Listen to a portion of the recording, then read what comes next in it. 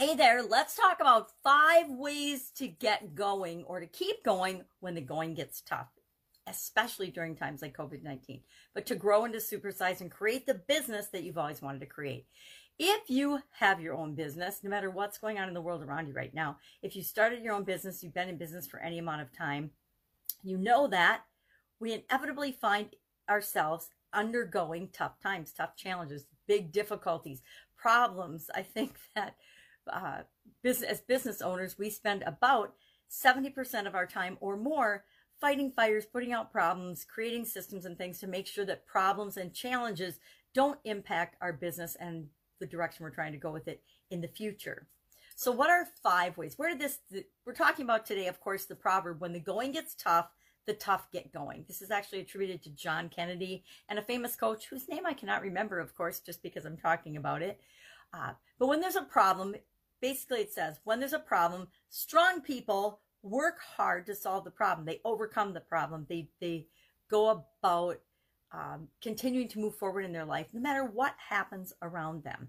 Now, I looked up a bunch of quotes about getting tough and sayings about getting tough, and they were really fun and educational.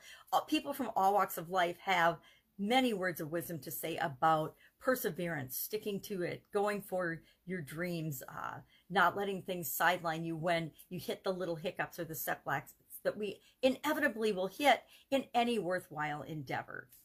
You know, there's no shortcut to any place worth going is one of those examples.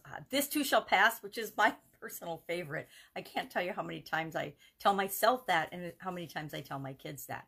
But beyond we know and can expect that we're going to hit hard times, what are some practical things we can do to not get sidelined and to not get knocked out of the game entirely when crazy things happen? For example, COVID-19. How many businesses have been shut down and knocked out of the game entirely because we weren't prepared for something as incredibly unimaginable as a pandemic and the ramifications of that pandemic and how it's been dealt with? Well, how do we keep going? We have to have some strategies. We have to have some ideas of what we can do, what we should do when something crazy and unpredictable happens. So what are some of the things we can do? Well, number one, we can strip away all the excess, all the ancillary noise and emotion and chaos that's going around the subject, and actually dig down to the root cause of the problem so that we're working on that and moving forward, not focusing on all kinds of things that actually don't really matter. The next thing we can do is we can jump into something new.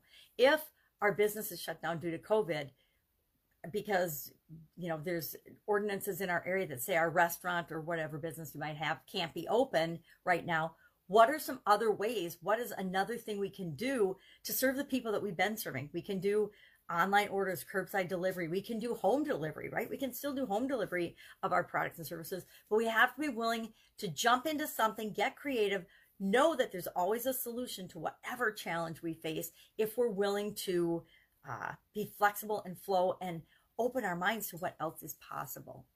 Number 3, what can we do to get up and go when the going gets tough?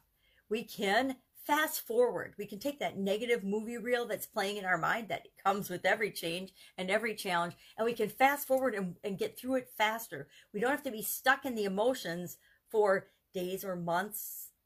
And it's happened to many of us in certain areas or aspects of our life. We've been stuck for months in this negative loop of expecting things to change, but they're not changing, and expecting them to change and having all the negative emotions and depression and fear and lack and scarcity that comes with us being stuck in this negative movie reel. So we can fast forward the movie reel and just say we're to the end and replace the negative emotions with opening up to what else is possible, what could be possible if we put the negative emotions aside, kind of like stripping away the excess, because all that negative emotion, all that negative energy is just excess energy in the opposite direction we actually want to go. It's another thing we can do. Our 4th thing we can do is we can find the lesson in all of this. COVID, as painful as it's been for many people, has taught us some incredibly powerful lessons about unpredictability, planning, being prepared, being open, being willing to find solutions to problems that we never thought we were going to have in our entire lives and in our businesses especially. So we want to find the lesson in all of this for us, because guess what? If we're experiencing challenges, there's a lesson for us to learn in this. And 5, we can focus on health and opportunity. We can focus on solutions. I've been saying focus on solutions since the beginning of the pandemic. Focus on what you can do, not what you can't. Focus on what is possible, not what you're struggling with. Focus on the future, not on the past. Going back to normal is the past.